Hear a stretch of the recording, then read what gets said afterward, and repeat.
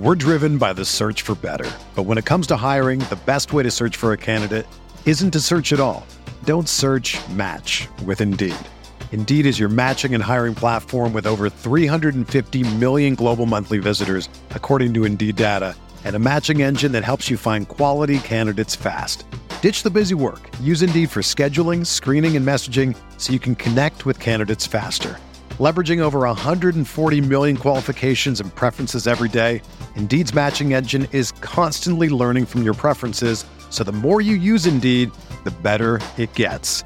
Join more than 3.5 million businesses worldwide that use Indeed to hire great talent fast. And listeners of this show will get a $75 sponsored job credit to get your jobs more visibility at Indeed.com/Blue Wire.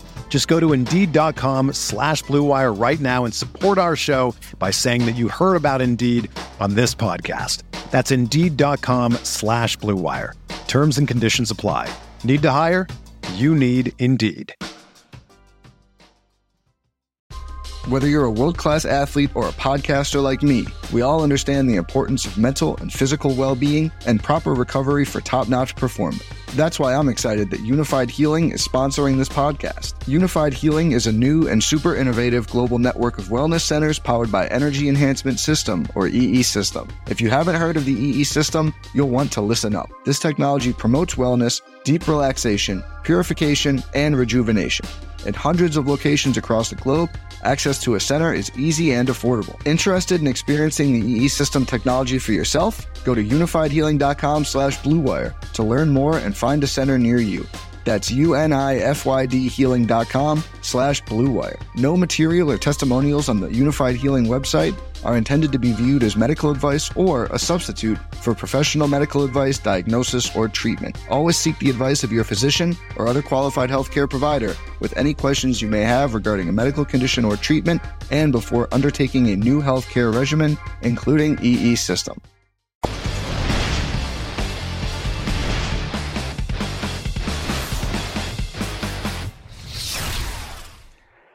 Lines and lineups, week 17. Hello, Roto Grinders and Vegas Insiders. Holden Kushner here alongside Dan Bach from Roto Grinders and Sharpside, the Sharpside app, and Monkey Knife Fight and everything else.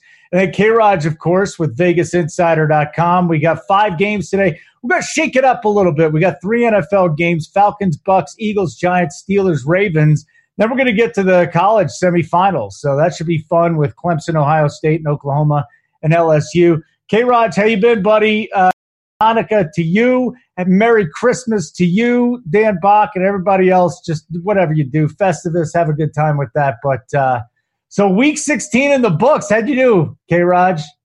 How did I do? I did well with the Jets on Sunday. I thought that would be a good spot for them against the Steelers with their Grinch coach, Adam Gase. But, Pittsburgh, I mean, they're on the verge of, maybe being in the playoffs with no quarterback, which is amazing.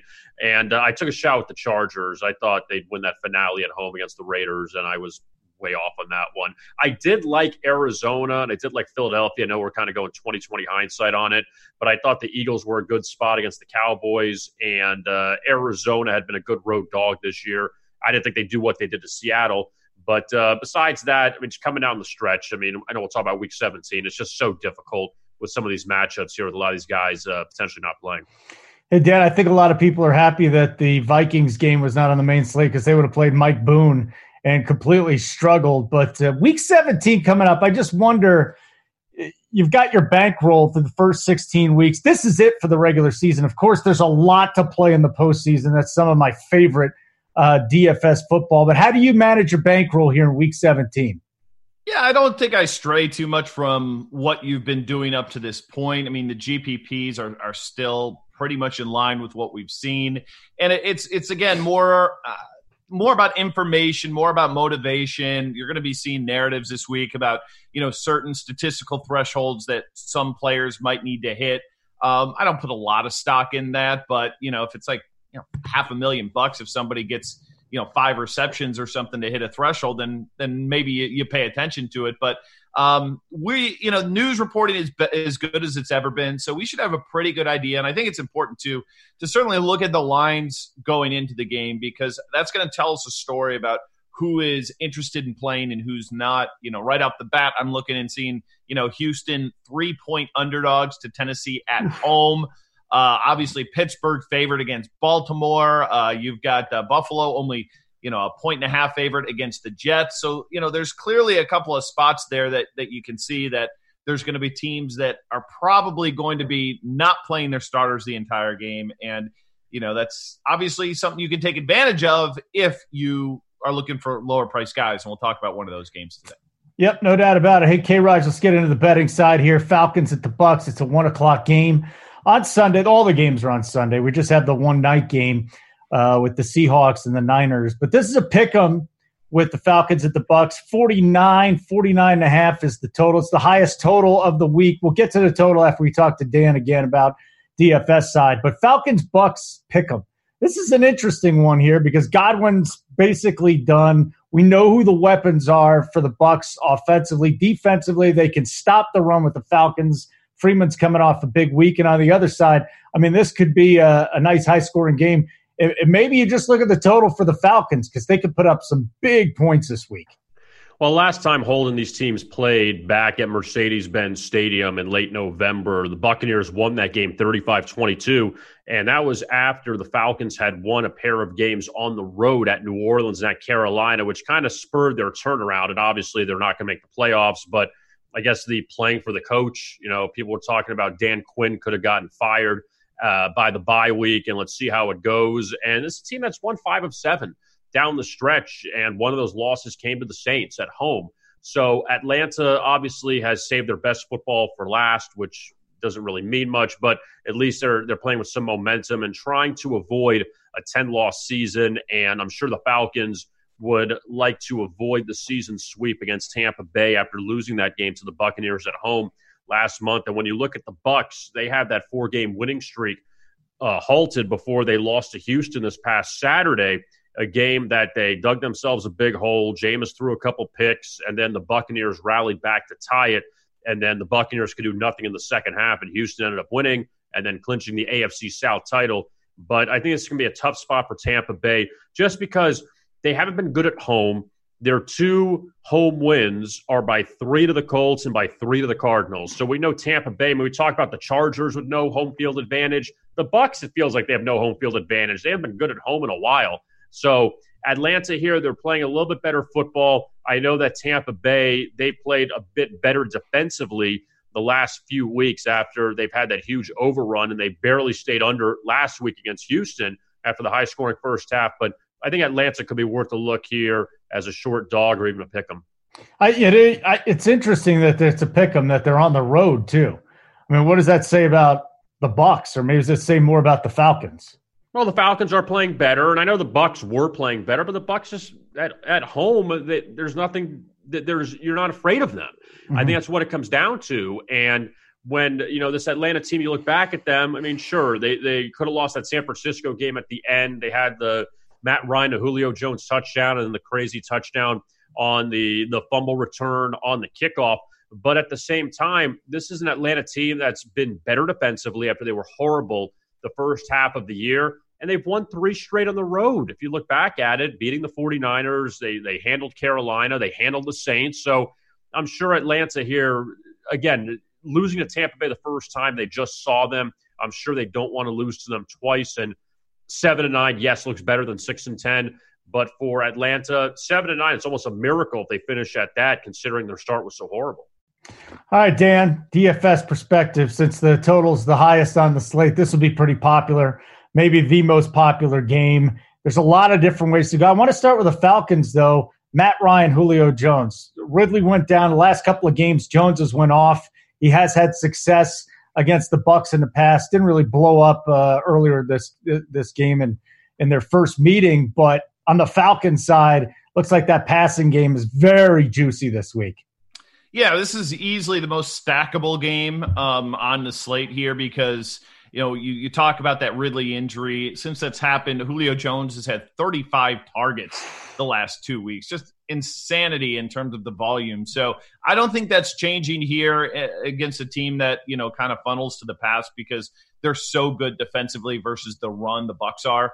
And I totally think that, Atlanta is playing for Dan Quinn here. They've made it very clear. They've got great motivation there. I don't think they want to see him fired at the end of the season. So, I think these are two very live teams here. Matt Ryan, I kind of hoped he was going to do a little bit more. I mean, the yardage was there at 384 against Jacksonville, but only one touchdown. So variance didn't quite swing his way so much. But really the only other guy I think to talk about here is Austin Hooper. Last week he was inexplicably priced down on DraftKings. Now he's up to 5,800. I think he's like the fourth or fifth highest priced tight end. But when you take Ridley out of the equation, there's a lot more targets to go his way. I'm not buying the Devontae Freeman, back-to-back big games. I mean, he crushed versus just a great spot there against Jacksonville. So for me, it's back to Julio, back to Matt Ryan, and back to Austin Hooper on the Atlanta side. Yeah, so the third option really isn't there with Gage or Blake. Nobody stepped up to this point. The Bucs, Perriman's just stepped in, and he's been kind of a Mike Evans, Chris Godwin hybrid. It's instead of choosing one of those guys a week, you got it in Perriman.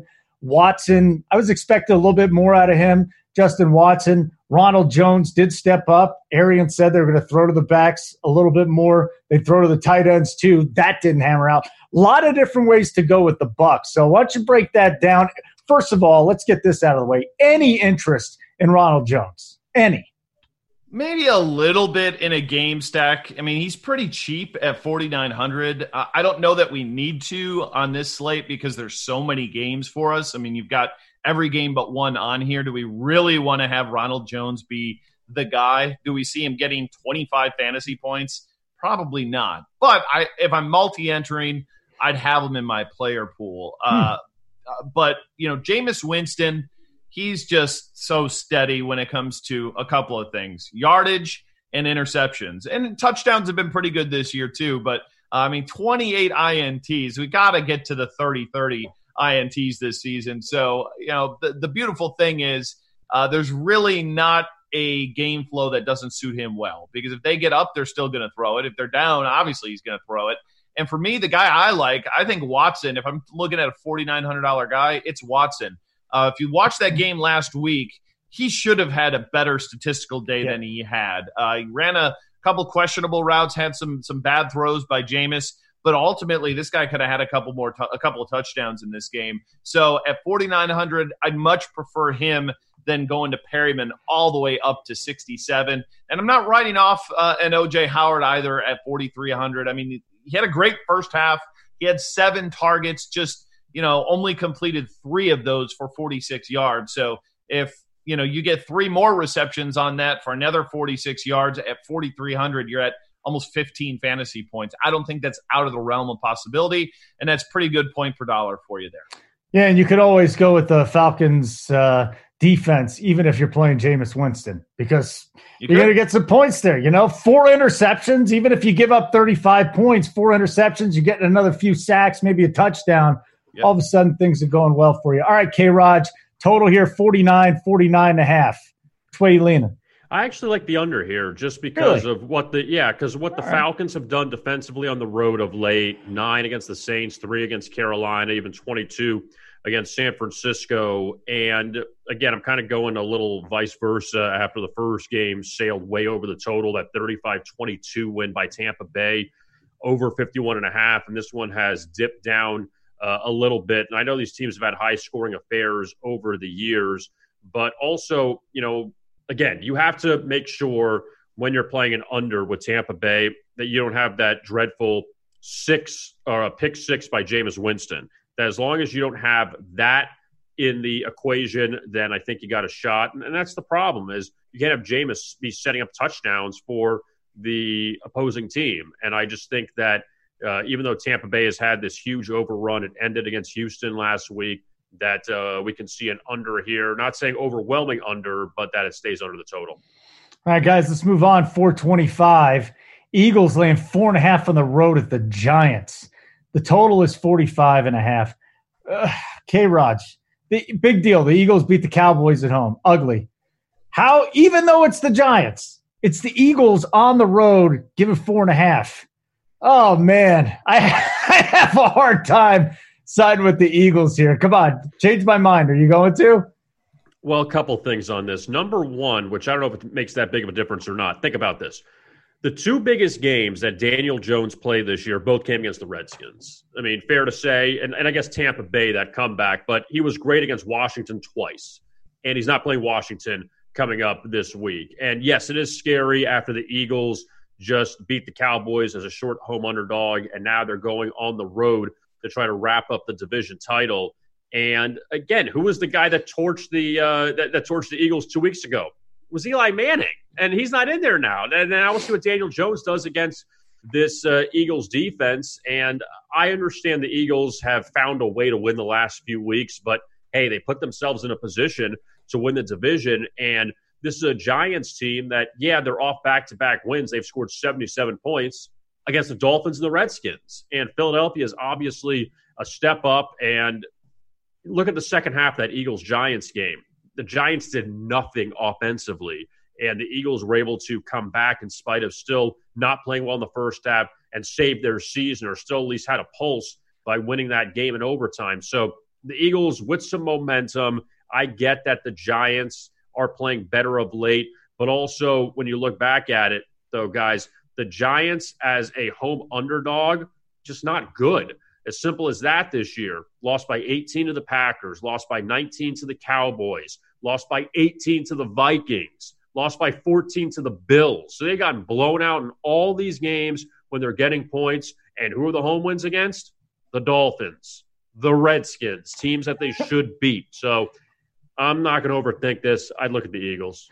So this will be interesting, Dan, because in all likelihood, Ertz is not going to play. And if he does, he's got a broken rib. Like how effective is he going to be? So we got some values here on the Philadelphia side. Goddard is going to be very popular in all likelihood. And then here's the big question. Howard might be back this week. Sanders has been going off. Yeah. What do you do with this? I mean, the Eagles have no receiving options, Greg Ward and Goddard. So you would think they're going to run the ball a whole bunch. What does this do to Sanders if Howard's back? That's a great question. I mean, Sanders has been so good. I mean, you're looking, especially from a fantasy perspective, but even like a real life perspective, I've liked what I've seen from him. Over 20 fantasy points in 3 of the last 4 games. I don't know that his role is going to change a ton here with Jordan Howard coming back, because I feel like, you know, they've kind of found a recipe that works with Miles Sanders. And if anything, I think Howard maybe goes into that Boston Scott role and Sanders kind of remains the go-to guy here. So I think I'm willing to give him a look, especially on DraftKings. He's under 7K. The targets continue to be consistent, even when Howard was in there. So I like what I've seen from him. He's absolutely somebody that I think I'd be willing to play here. And you talked about the guy who's probably going to be mega chalk, and that's Goddard. I mean, if Ertz decides not to play here, we saw him get 12 targets last game, 91 yards and a touchdown. He's under 5K, and they don't have anybody else to catch the ball here. Like maybe there's a chance Aguilar is, ends up playing this week. But Greg Ward, that's like all they have. They're really banged up. I actually think the Giants are an interesting team here on the betting angle here, because Philly is really, really beat up. And the thing about the Giants is they found some identity here the last couple of weeks. Saquon Barkley has looked like a different running back. Admittedly, the competition, Washington, Miami, 2 of the worst defenses you can find in the league. But just from watching the game film out there, he looks more dynamic, playing with a lot of confidence. I don't know if I'd roll him at 8,700 versus this rush D, but each of the last 2 weeks they're checking down to him. 4 receptions. He's certainly not out of play in a game that could yield a decent number of points. And then the only other name that I'm really looking at maybe on the Giants side is Golden Tate. Last week he had 11 targets in that game, 96 yards, and he's only 5,100. So I like the price on him as a guy that I think we can consider. But yeah, Sanders is really interesting interesting name for us this week because he's been outstanding. I think Howard's interesting at 5K there. Maybe more of a FanDuel. No. Maybe on the FanDuel side, he might be more interesting. If he falls in the end zone 2 times, he's paying off. I don't. He got the goal line carries before. Yeah, but that was when they weren't even good. I mean, They're still not good. But they've at least they've won games though. All right. So that's the thing. Like I just would be shocked to see them give Jordan Howard the 19-23 carries he got in week 8 and week 9. Yes. And at that price point, you can't play him at 5K. I think that is you can't do it on DraftKings. But you look at how far down Miles Sanders is. I mean, geez, he's like, there's like 10 running backs in front of him price-wise, and he's been one of the best running backs the last 2 weeks. So I don't think that's right. K-Rod, 45.5. This is, again, the Eagles' offense completely depleted. The Giants' offense, Saquon, Golden Tate, Sterling Shepard at this point, maybe a deep ball to Slayton. But are you going under on the 45.5? Seems like a lot for 2 teams that are not good offensively. It does. And also, you would say, would you go the opposite way after what we just saw? These teams played earlier this month, but the total hasn't moved. It was 45.5 the first time around that Monday night game in Philadelphia. And I know that the Giants have gone over the total in their last few home games, now 3-0 to the over the last 3. But, like I mentioned before, that home dog stat, and this is all Daniel Jones too. I'm throwing out the Dolphin game. Against the Packers, against the Cowboys, against the Vikings. They didn't score more than 18 points in any of those games with Daniel Jones at quarterback against substantial competition. And that's what the Eagles, at least we can call them that in a sense. They're going to host a playoff game, so they're somewhat substantial. But the Giants, though, I don't know if they can get their offense going in this game, especially after what Daniel Jones did last week against the Redskins. And for Philadelphia, if they could find a way to win this game, 17-10, 20-13, something like that, they'll escape and get out of it, because this is an Eagles team that, you look back at it, they scored that late touchdown against Washington, the fumble return, which we know was one that you didn't expect. And also the Eagles needed a touchdown in the final minute to at least take the lead against Washington. So they scored 2 touchdowns there. They were down 27-23. So this is an offense that really hasn't been great at all. But I think defensively, I think they're going to find a way to slow down the Giants and escape with a win and win the division. All right, guys, 425, Steelers at the Ravens. This opened with the Ravens, 2-point favorites? And then we learned that Lamar Jackson's not playing. Mark Ingram is going to get a 3-week rest because he's got a calf. Yonda's not going to play. Earl Thomas on the other side is not going to play. So it was Steelers plus 3.5. Now they're 2-point favorites on the road. They've got Duck Hodges because Mason Rudolph is done. The Ravens are sitting everybody. So Steelers -2, over under 38. Let's start with the Steelers being favorites on the road. They got to win to get into the playoffs.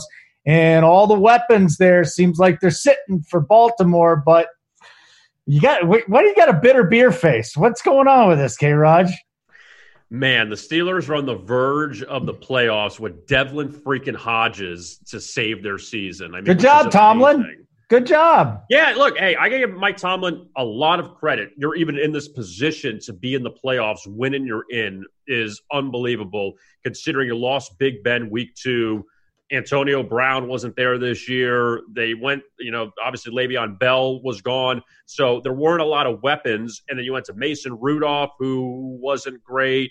And then Devlin Hodges, who wasn't great, and still you made it to this point, which is amazing, even if they don't make the playoffs. But Pittsburgh, should they be favored? Yeah, because Baltimore is sitting all these guys. The MVP, Lamar Jackson, sitting out. The Ravens have nothing to play for. They have nothing to risk in this game, locking up the number 1 seed in the AFC playoffs. So really just get through this game, move on. And I think for Pittsburgh, even though they are a team that just lost to the Jets last week and didn't play well, at least now you don't have to worry about who's your quarterback because Mason Rudolph is out now. But, man, this is just such a tough one because you're asking to trust Devlin Hodges to get you into the playoffs, even if you're facing RG3. That Baltimore's defense is still excellent. Pittsburgh's defense has been great. When you look at it, they've hit the under in 9 of the last 10 games. They haven't given up 17 or more in 5 straight. So that would almost be a side. I know, Holden, you're going to ask about the total, but the under you can't dispute. I'd almost just look at that more than the side because I don't really want to trust Pittsburgh in the road favorite role, but I also don't want to bank on Baltimore when this is kind of like a preseason game for them. All right, after we get to Dan, maybe we could talk about that total just a little bit more. But Steelers-Ravens, man. Dan, RG3, any interest? Justice Hill, Gus Edwards, any interest? Any receivers going on the other side? The Steelers, they don't have a running game. Duck Hodges is there. But there's got to be one player that I could dig up here playing a GPP and try and win it that way. Team defense. There you go. Yeah. That's where you want to go here. I mean, this is going to be quick for me. Baltimore, yes, they've got some cheap pieces to them who are going to get more run today, and we can usually take advantage of that in DFS. But they still only have an 18 team total. That's one of the lowest, I think, second lowest on the slate here. And it's not like they're not playing a team that has their own motivation and a team that's the one thing they do well is play defense. So I think we're getting cute if we roll Baltimore guys out here. So I think that's going to be pretty much a pass for me. Maybe you could take a shot on the wide receivers because they're under 4K, especially if Brown is ruled out, and I expect him to. Snead, Boykin, those guys are really, really cheap if you want to go total stars and scrubs. And same from the Pittsburgh side. I can't press anybody on this team. Baltimore's defense might be a little bit shorthanded, but it doesn't matter when you got such a garbage quarterback situation like Pittsburgh does. So, again, team defenses, both of them in play, and they're both fairly priced on DraftKings, right around that 3K number, 3,100 for the Ravens, 3,000 for the Steelers. That's all I'm looking at in this game. So the total, Kevin, I see which way you're leaning, toward the under at 38, right? Yeah, I mean, you can't make an argument for the over just because of the quarterbacks in this game. The Ravens will probably try to get through this without any major injuries. And even, on the road, when you look at Pittsburgh, they played the Jets. They played Arizona. They played Cincinnati, Cleveland, the Chargers, the best team. And they played San Francisco and New England way back earlier in the season. They played a bunch of nobodies on the road the last few months. And now – again, would it surprise me if they beat Baltimore? Absolutely not. It wouldn't surprise me just because of what the Ravens are rolling out. And the Steelers are good enough defensively to hang in the game. Just don't have Devlin Hodges throw 4 picks. If you have that, then Pittsburgh's got a good shot of winning this game. 17-10, 17-13. Baltimore moves on. They have a few weeks. They'll get set for the playoffs. And Pittsburgh, we'll see if they play next week or if their season's done. Let's move on to college football for the first time on Lines and Lineups. Looking forward to this. So we got number 3 Clemson taking on number 2 Ohio State. This is the 8:00 game, the later game on Saturday. First time the Buckeyes are a dog this year. I think these are the best teams. Why are they going to be dogs? So Clemson 2-point favorites, 63.5 is the game total here. This is Clemson's first spread under 16 too. They've been at least 16-point favorites, I think, in every single game, right? They've just gone out there and rolled to this point. So let's start with a red-hot Clemson team, K-Raj, because nobody wants to play Clemson. Nobody wants to play any of these teams. These are the 4 best teams out there, but Clemson 2-point favorites against Ohio State. Give me the rundown. Amazingly, this is the 3rd time they've played in a bowl game since the 2013 season, Holden, and Clemson has won both of those games. They won 40-35 back in January of 14, and then the Fiesta Bowl back in 2016. Clemson wiped out Ohio State 31-0. So obviously, and I get there's different players, but Clemson's obviously not afraid of taking on Ohio State in a semifinal game. And this is a Clemson team, I think, that just gets a raw deal because the ACC isn't good.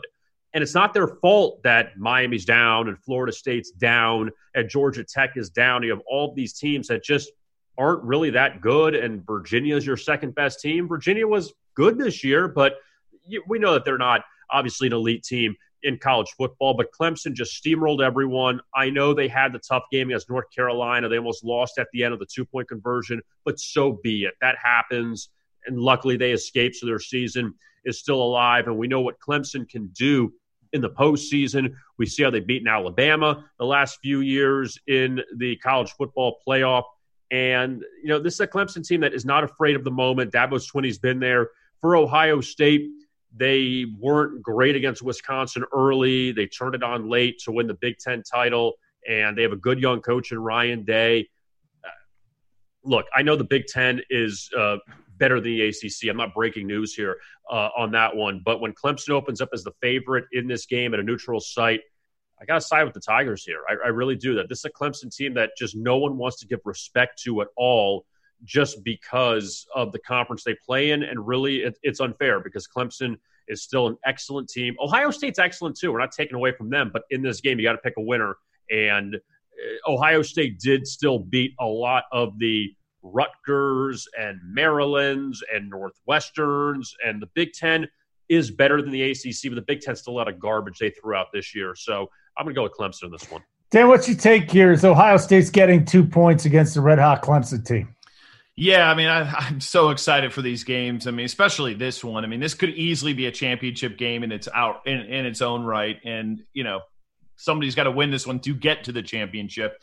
And, Justin Fields this year, 40 touchdowns, only 1 interception. I think people are sleeping a little bit on him, but I am a little bit nervous about how he's going to do against this kind of caliber of defense. Because if I'm Clemson here, I want to sell out against Dobbins. Now, you want to think maybe other teams have tried that and it hasn't worked because this guy has been incredible. 172 against Wisconsin, 163 against Wisconsin, 211 versus Michigan, 157 versus Penn State. So, this is just I look at the playmakers, and I just don't know if Ohio State has enough on the outside. Because if I'm Clemson, I'm loading up the box, and I'm saying, okay, it's going to have to be Olave and KJ Hill and the biggest stage ever for Justin Fields to beat me. And I don't know that he can quite do that, where we've seen Trevor Lawrence last season win the national championship. He's got incredible weapons on the outside there in Ross and Higgins, one of the best running backs. I just feel they're a little bit more complete of a team. Dabo Swinney's been in this moment before. First time for Ryan Day. I like the Clemson side on this one, but, man, it should be an awesome game to watch. Yeah, money's coming in on Clemson here. Dan, and 63.5. This is the fun thing about college. 63.5, 76, all these totals, just massive points. But do we get that in this game?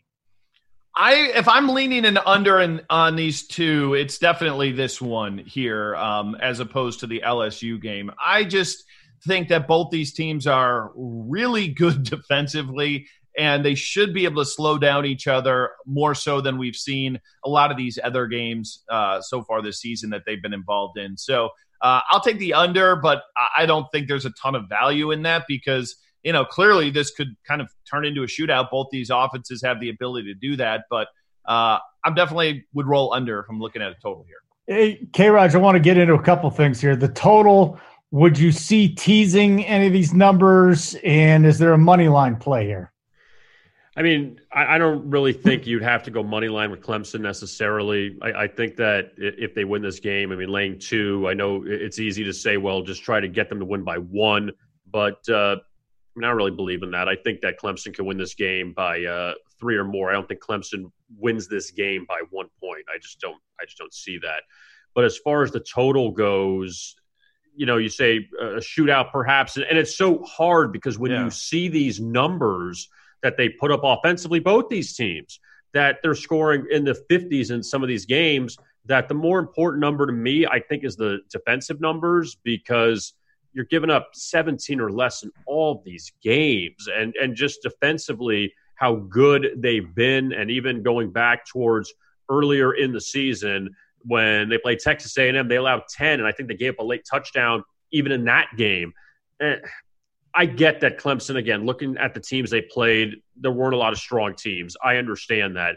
But also they played 2 SEC teams, South Carolina and Texas A&M, allowed 13 total points, and South Carolina beat Georgia. So for whatever that's worth, that they held South Carolina 3 points in that rivalry game. And as far as Ohio State goes, they lit up a lot of these teams too, but they scored 34 in Wisconsin. They scored 34 in Michigan State, who's very good defensively, not good offensively. The one they really busted out was Michigan, where they scored the 56 points. But even against Penn State, they scored 28. So we see that they can be not shut down, but controlled to a certain extent. And considering Clemson's one of the top defenses in the country, I probably lean the under and feel comfortable with it. All right, that's the night game. Here's the day game, 4 o'clock Eastern time. Number 1 LSU, number 4 Oklahoma. By the way, the number 1 seed still has not won the national championship here. LSU 13.5-point favorites in this just remarkable total of 76. Love it. Let's see this number at least get pushed a little bit. So LSU, Oklahoma, K-Rod first, 13.5. You got Burrow, you got Hurts, you got great quarterback matchup here. Oh, absolutely. And we know that the Heisman Trophy winners, at times, they've struggled in their bowl games. So you wonder if that's going to happen. You know, Burrow's had so much acclaim and all of this with the Heisman that now they're facing Oklahoma, who, yeah, they should be in the Final Four because you have the top 3 in the country by far. You need a 4th team. I think Oklahoma was the 4th team. And the Sooners are a little better defensively than they were last year, and we saw them get lit up by Alabama in the first playoff game. Actually, it was the second playoff game after Clemson-Notre Dame. But as far as LSU goes, defensively, they've had a couple question marks in games played away from Baton Rouge, but they allowed Georgia to just 10 points in the SEC title game, so that's a positive for them. And we know Burrow can light up anybody, and Oklahoma is not as good as some of the defenses that Joe Burrow faced this year in the SEC. So that's one. And you look at Oklahoma, who is not normally in an underdog spot, and now they are a heavy underdog, which they should be. But when you look at a guy like Jalen Hurts, who put up good numbers this year after he left Alabama to go to OU, and we know what Lincoln Riley does with quarterbacks, that all these guys put up great numbers like Kyler Murray and Baker Mayfield.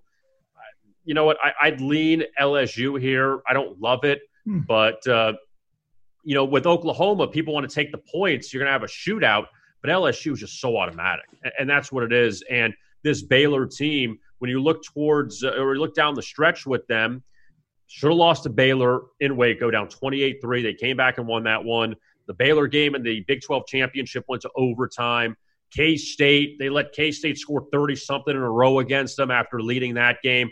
I just feel like Oklahoma's not that sharp down the stretch, that they're not playing their best football. And even though you're getting a lot of points with them, I sometimes say there's a reason why. And I'd side with LSU here. You have 2 talented quarterbacks, but LSU a little bit better defensively. And for Oklahoma, just not playing so great down the stretch kind of worries me.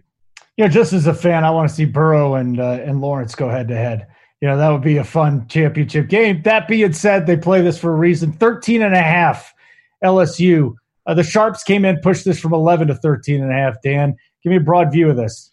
Yeah, I'll be curious to see if this gets to 14 or not. That's a very significant number here. And the fact that it's sitting at that 13.5 number, I think that the books are willing to ride some Oklahoma here, because I'm guaranteeing that there's got to be heavy action here on LSU, and they have not tipped over that significant number. And it actually gives me a little bit interest here in Oklahoma for a couple reasons. First off, they're one of the few schools out there, one of the few offenses out there that I think can actually match what LSU brings to the table. Because here's the deal. You can't slow this offense down. They're too prolific.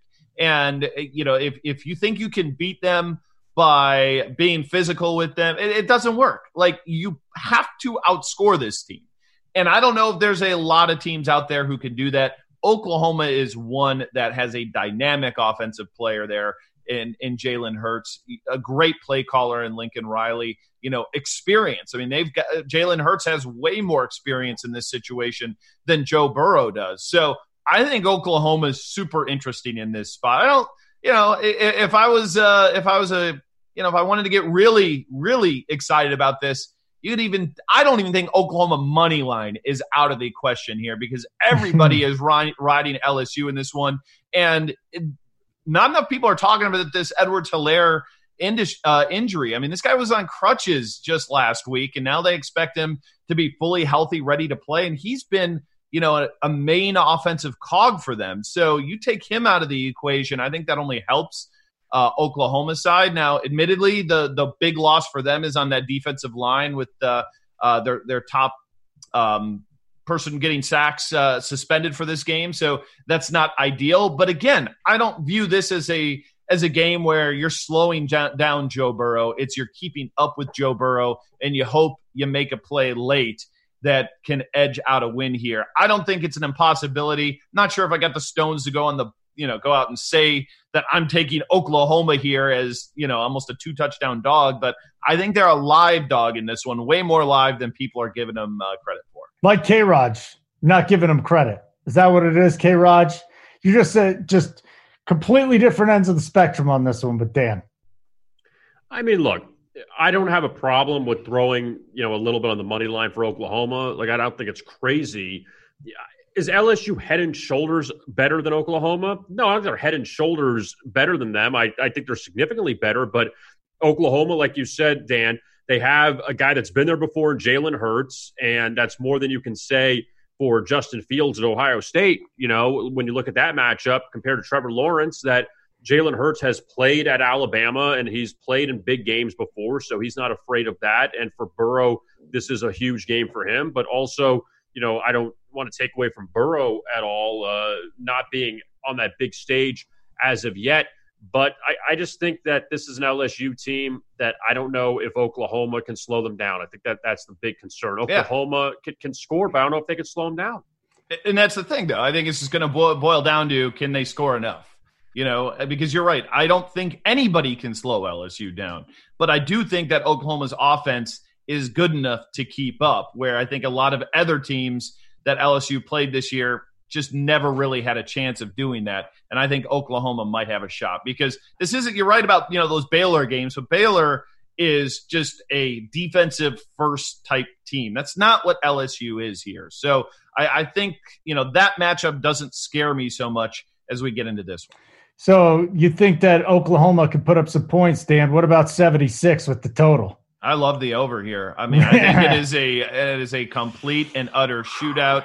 If you're playing DFS, get as many of players from this game as you can. I mean, Kennedy Brooks is going to see a ton of carries here with Stevenson getting suspended, Sermon out. It's he's the guy that you need to be playing in DFS this week. But I think this game goes over 80. I think it's shootout.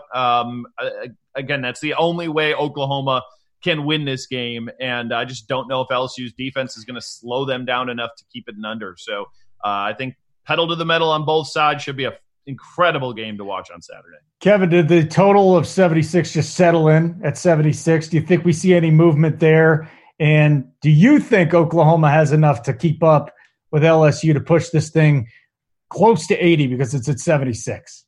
I think we'll see money on the over just because people want to see points. And sure. And for me, I want the same thing too. It wouldn't shock me if this was a game that got to 45, 40. Well, actually, even though I said I like LSU, but if it got somewhere in the 40s, that it wouldn't be crazy. I mean, if LSU won this game 52-38, would that surprise anybody? No. I just don't think that that's the case. And look, Dan's right about this, that some of the teams that LSU lit up this year, we dogged the other conferences, but Arkansas is terrible.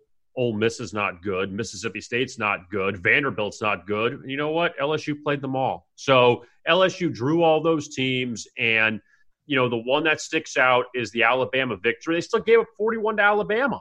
So with all that being said, that LSU is just outscoring these teams, but also they've given up a ton of points away from Baton Rouge, and the best defensive effort they had was against Georgia in the SEC championship. That team stinks, and that offense is terrible in Georgia. Yeah, and Fromm couldn't get anything going with Georgia this year. They relied on their defense, and it didn't work out in the SEC championship. So, they've given up a ton of points in these games. So the under, or rather the over, I don't think is crazy because we've seen LSU get exposed in some of these road games. Dan, I can't play DFS college football in Colorado. I've told you the story. I was listening or watching you, and I'm like, oh, man, I got to throw a lineup in here. I love college football. And they said I couldn't do it. It drove me nuts, but I'm interested. So, couple more picks here. You said you need the fantasy greatness from Oklahoma, LSU. Throw me a couple of names from Clemson and Ohio State.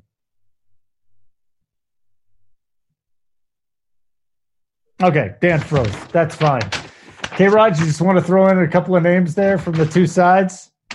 Anybody, Clemson, Ohio State, sexy to you? I mean, past the quarterbacks, Nothing. No. I think that we'll just stick with those guys and be done with it. All right, there's Dan. Dan, sorry about that. Yeah.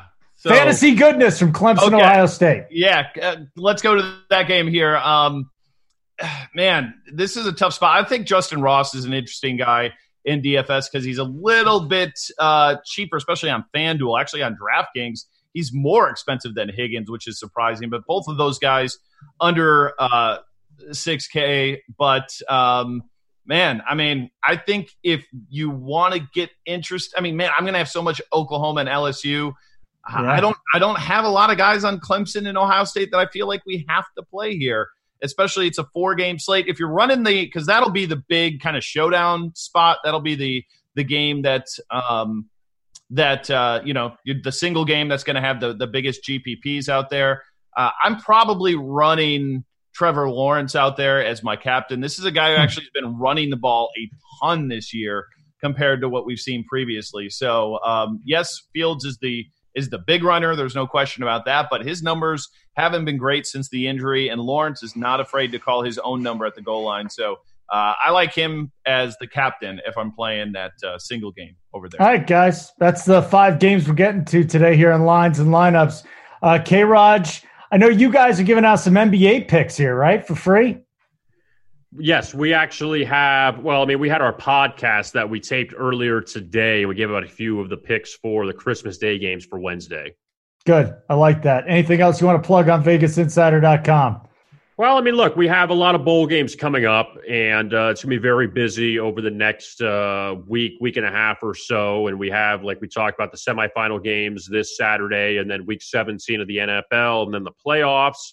College basketball conference play will finally begin in about a week or so after we get through this weekend, and the calendar flips to January. So looking forward to that. The NBA, obviously, very busy. So it's just a busy time. It really is. Even though football is winding down, we still have a lot going on, and we're very excited about it here at VegasInsider.com.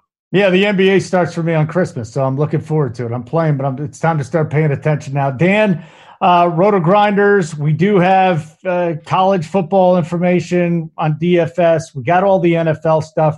For those of you guys that are just solely bettors and maybe playing a fantasy league or two, if you are interested, DFS goes all the way up, even in the showdown slate through the Super Bowl. So there is a lot still to be had here on Roto Grinders for DFS there, Dan. Yeah, no doubt. We'll have it all the way through the playoffs, and some of those GPPs are going to be massive, and they're a lot of fun to play, even if it's just a couple of games. One thing I do want to give you guys the early heads up on, Sharpside.com. Make sure you download that app for iOS and Android. Starting the first of the year, we've got a new kind of streak contest going, but what we're doing this go around is the streak bets, the lock bets. You can make them on the app. It's any bet. Could be a prop, could be a total, could be a line, could be a money line. Anything that's 140 or less, you can lock that in. You can do one at a time, and if you build your streak, once you get up to 6, we're going to give you $10 for every pick up to, I think it's like 10. And then if you're still alive after that, then we go up to $20, and we're going to give you all sorts of FanDuel credit on this, all the way up to a couple hundred. Or up to 100 if you just rock it all the way up to like 20, which nobody has done on the app to this point. But we're building you incentive for putting your best pick in on that app. It's a lot of fun. Download it. Free to play too. Sharpside.com is the website, and search it for iOS and Android. And that will get started on the 1st. But if you've got a streak already, when the 1st starts up, that's at like 6, we'll pay you right off the bat. So there's no reason not to get started using those lock bets on the app. All right, guys. If there's any ladies, thank you very much. K-Raj at VegasInsider.com. Dan's at RotoGrinders.com. I do work with RotoGrinders.com. Week 17, lines and lineups in the book. Say bye, guys. See you later. Enjoy it, guys. Thanks, guys. Good season. Thank you.